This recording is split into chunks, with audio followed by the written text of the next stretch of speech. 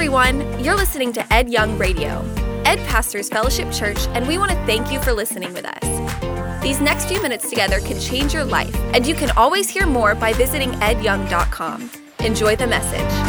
A sandstorm is a strong wind that carries dust and obviously sand, and it can really mess you up. I mean, normally it doesn't, but it affects your eyes, your nose, your ears, and it can even blind you. That's why it's so dangerous. I think in a crowd this size, a lot of us would be in a sandstorm right now. Now, we don't look like it. I mean, we can see and hear and taste and smell and all that, but I think a lot of us are in the sandstorm of something that is even more perilous than sand: shame.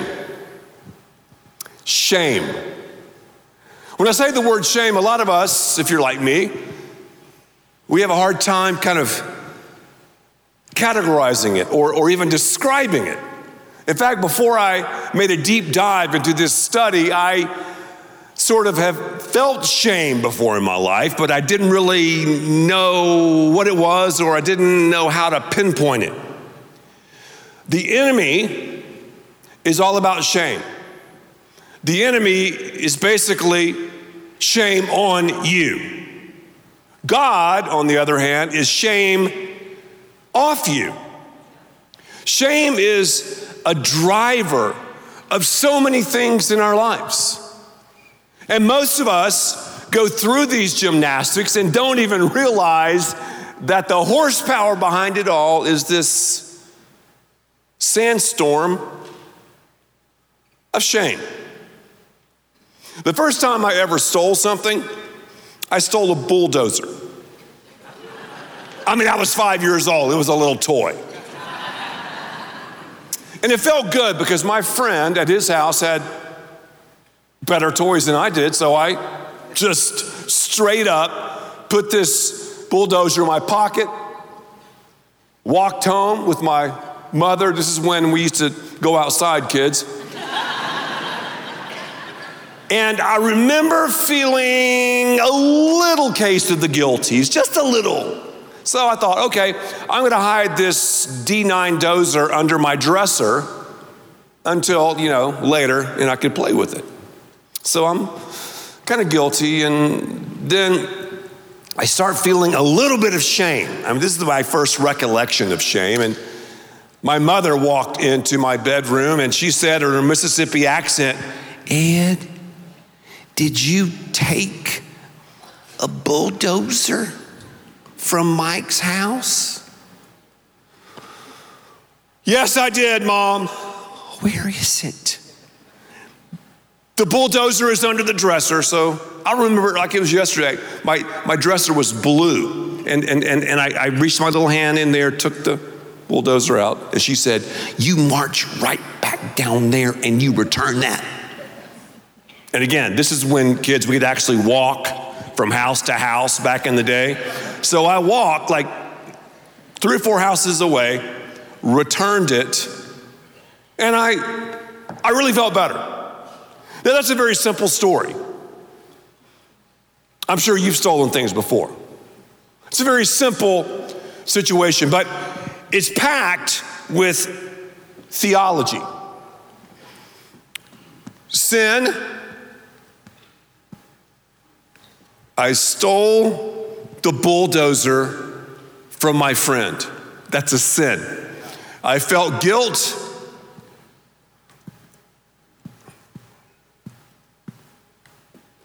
Then, even as a little kid, if you grill guilt for too long, if you stay in that stage too long, it will segue into shame. I call shame the sewage of sin. I hit shame a little bit in my 5-year-old self, but then I went quickly to repentance.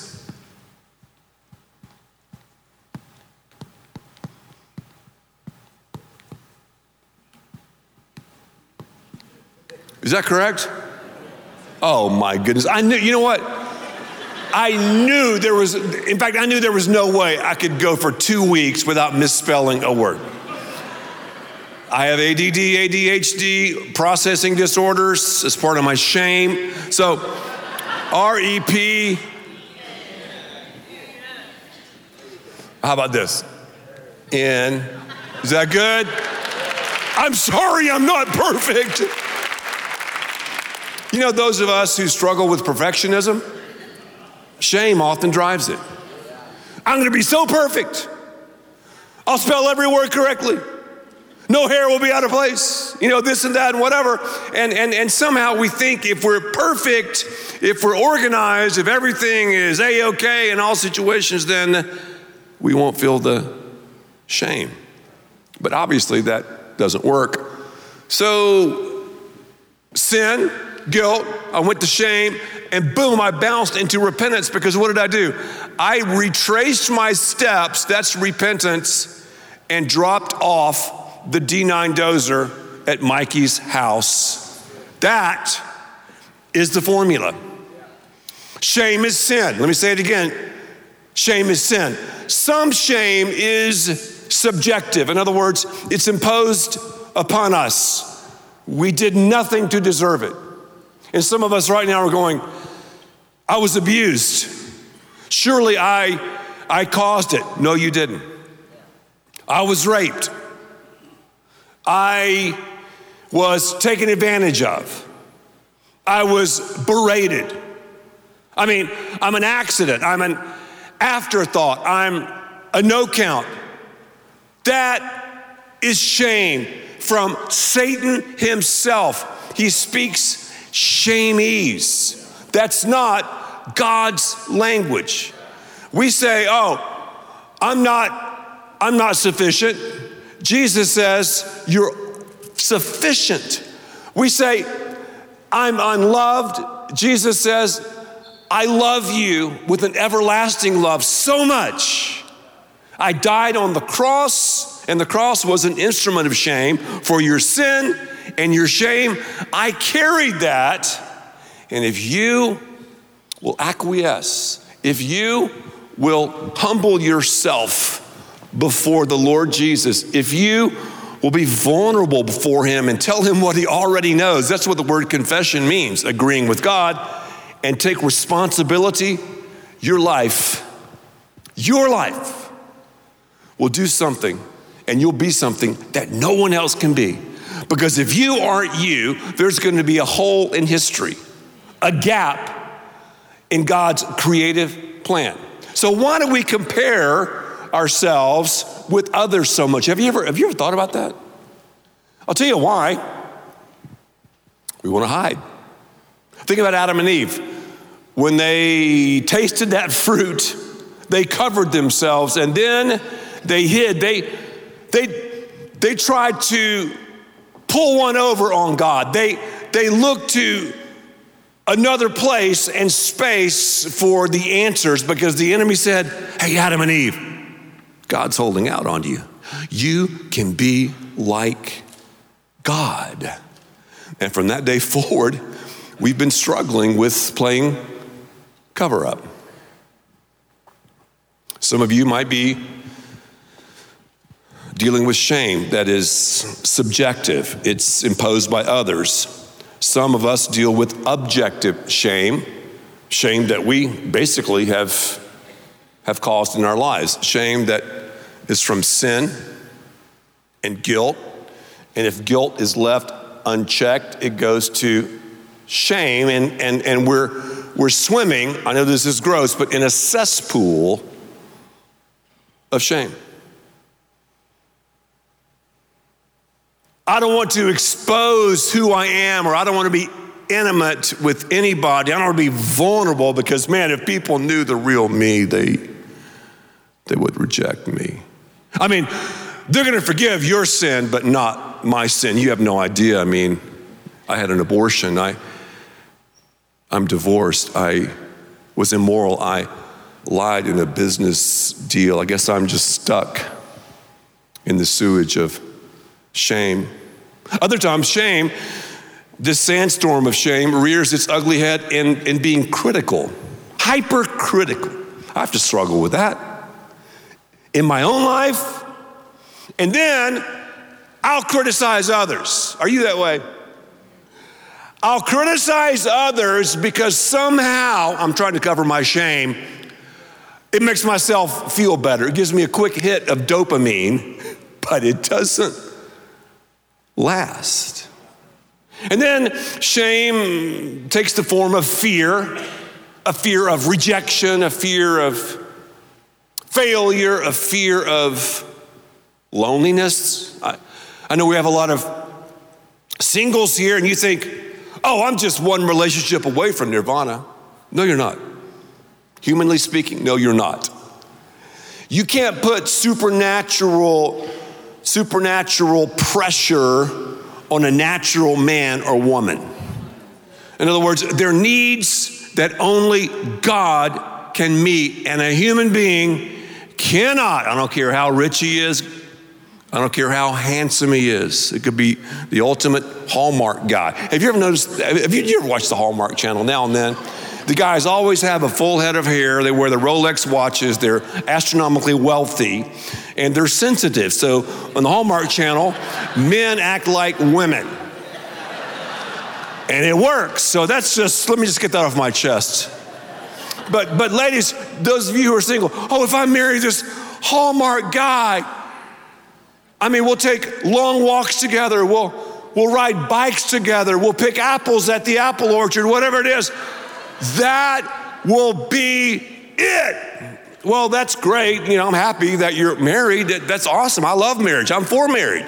But they're not going to cover your shame. And then we have value. It's like, okay, I'll just perform for others. And that's something I struggle with, obviously. I mean, every Sunday I have an appointment before thousands and thousands of people. And it's got to be biblical. It's got to be deep, but not too deep. Funny, not too funny. Poignant, not too poignant. I got to memorize a term paper every single week. God has a sense of humor. Because you should have seen my grades. I did my best artwork in my math classes. I wish I had some of those books, But isn't it true that we try to cover our tracks, cover our shame by performing? And then, of course, we turn to the shame machines, I'll just say our phones or our laptops or many of the other platforms. Those are truly shame machines. We compare ourselves. I mean, that's not real. You've already said it a squillion times, but it's not real. And in my life, I cannot follow certain people because certain people, what they post can be triggers of shame for me. So if you're following people and it's like, man, look where they vacation. Man, look at the ring he gave her. Whoa, look at the opportunities that they have. Look at that car. Is that a Bentley? So when it comes to social media, for the most part, it's like, I'm here, you're there. It's a shame machine, let's be honest. Now, there's a good side to it. I'm not saying that. But young people, please, I beg you, don't allow the shame machine to run your life, because very quickly you'll fall into sin, guilt, and you'll live in this sewage of shame. Well, let me talk real quick about somebody that carried some serious shame. The Bible is littered with people. Characters that carried shame. The woman at the well, Zacchaeus, Samson, Saul, David. The guy I'm going to talk about today probably takes up, as far as the pages of Scripture, he comes in number 3. I'm talking about number 1 is Jesus. I'm talking about the ink in the Bible. Number 2 would be David. And number 3, Moses. Moses. Let's talk about Moses. Moses, Ed, do you mean Moses carried shame? Yes, he did. Think about his birth. He carried shame for who he was. He was born in Egyptian slavery. You talking about a slave machine? Over 400 years, God's people were in slavery. Through a strange turn of events, he was miraculously adopted by Pharaoh's family. So he had one foot in Egyptian culture, the other foot in Hebrew culture. He was educated like none other. He had advantages. He had cash money like none other. A lot of people were saying, in fact, this was trending, that he would be the next, that was funny, Pharaoh of Egypt, a Jew. But that wasn't going to happen, but people were, talking about that. If you read a lot of his comments on some of his posts, people were saying, yeah, you'll probably be the next Pharaoh. So he, just for who he was, and maybe you can identify with that. Your background, your heritage, your family or lack thereof. You feel shame because of just who you are. He also felt shame for what he did. You won't believe this, and I'm giving you a quick Bible lesson. He grew up one foot in Egyptian culture, the other foot in Hebrew culture, here, there, shame. I'm sure like, man, I have all of this stuff, all of these opportunities in Egypt, yet I'm still a Hebrew, and how about my people? And I'm sure he had some serious haters. Well, one day, Exodus chapter 2, verse 11, meet me in Egypt right now, if you would. Take your Bibles and let's go to Egypt. Exodus chapter 2, verse 11 and 12, and let's see what happens. This is Moses now. 10 Commandments Moses, right? Charlton Heston Moses, if you're older. The guy. One day after Moses had grown up, he was 40 years old. 40 years old. And his life can be broken down into 3 sections. The first 40 years, he was a somebody. Say that with me. Somebody. The next 40 years, he was a nobody. Say nobody. And the last 40 years, he discovered that God can use anybody. Say anybody. Anybody. That's his life. One day after Moses had grown up, he went out to where his own people were, watched them at their hard labor. He saw this Egyptian guy beating the fool, my interpretation, out of one of his own brothers. You know what he did? Looking this way and that, you probably have seen this before, seeing no one, he killed, what? The Egyptian, and hid him in the sand. So he sinned, right? And he quickly tried to cover his tracks. Kind of like we talked about last week, Adam and Eve. So he played God for a second. Hey, I'm God. I'm going to take this situation into my own hands. He didn't talk to God first. He acted. And shame, remember our definition of shame? It's an emotional, all-encompassing vibe where we feel we've let down ourselves, others, and God. And it separates us, check this out, from God, ourselves, and others. So that's how diabolical it is. So Moses said, basically, I'm God. He played God, killed the guy. Then he tried to cover him. He dug a hole in the sand. And we're going to see he's going to get whacked by the sandstorm of shame. He tried to cover his tracks, and you know how the winds will blow the sandstorm, and after a while the toes begin to stick out of the sand. Little did Mo realize, but that's right, he was found out. Somebody saw him, then it went all over social media. It became viral. Pharaoh would now turn from being like his guy to, I'm going to take him out. Now, can you imagine all of the special forces and things that Pharaoh had at his disposal? I mean, amazing. Well, Moses, after he tried to, hide, then we're going to see he began to blame others. He was in this cycle, this whirlwind, and a sandstorm goes this way. Did you know that? It's circular. And he was just in that. Fame, blame, blame, fame, blame, blame. he takes off. He becomes a fugitive. Moses does, turns, and he is running. He probably ran like this.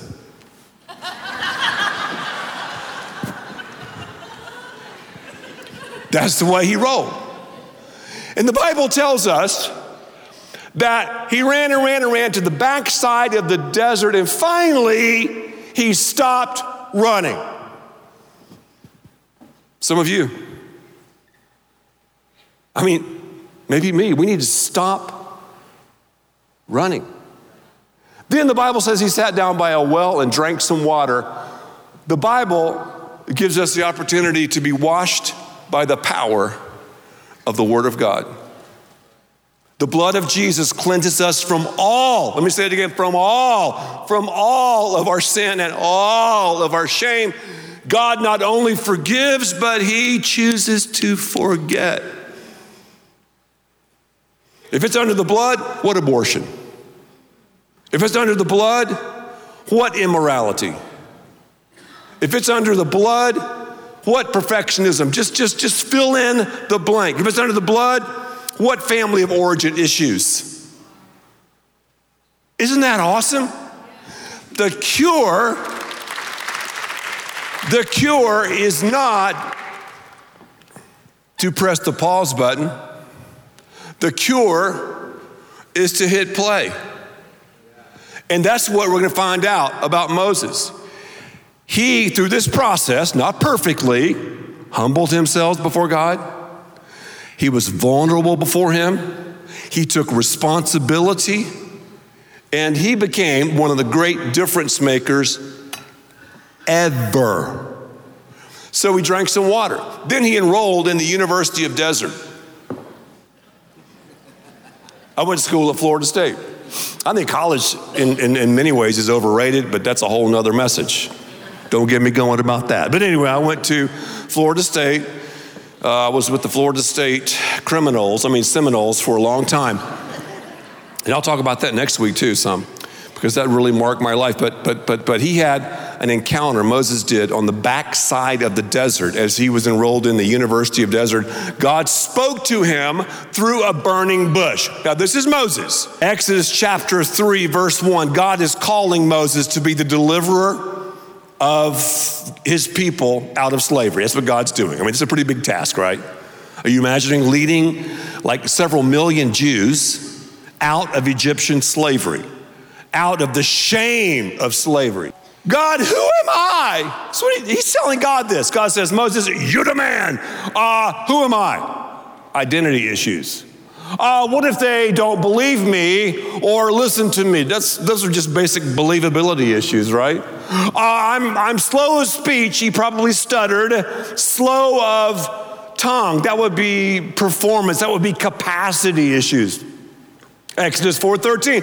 Please send someone else. That's just false humility. He didn't want the responsibility, really. He was afraid. But here's what I love about God. And yes, God used Aaron.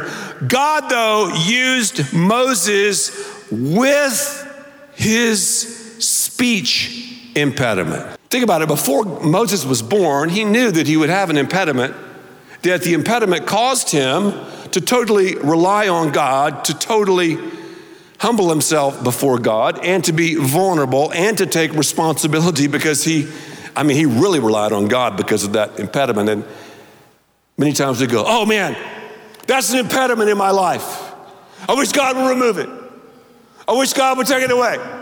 If it weren't for that, I couldn't do whatever. No. Maybe, just maybe, that is what God wants to use. And check this one out. The children of Israel are delivered from Egyptian slavery, okay? Then God gives Moses the 10 Commandments.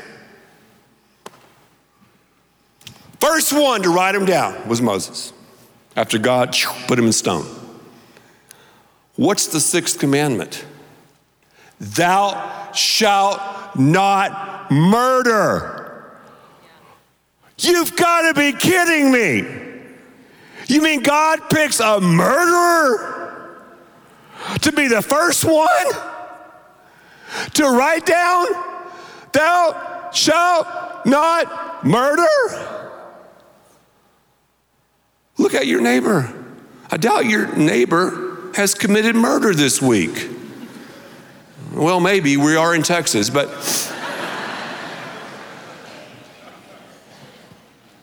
isn't that powerful? That's the grace and the love. That's the mercy of God. You know how to remember the difference between guilt and shame? Guilt is a comma. The story's not done. Shame is a period. The devil says the story is over in your life. But you know what? I want to carry around commas, don't you? A backpack full of commas. Fellowship Church is a church of the comma, not the period. No matter where you are, no matter what you've done, God's grace is bigger and broader than your sin and mine, than your shame and mine. Psalm 103, 11 through 12. For as high as the heavens are above the earth, so great is his love for those who fear him. As far as the east is from the west, so far has he removed our transgressions from us. Let's say this is a globe, and you go east. If you go east,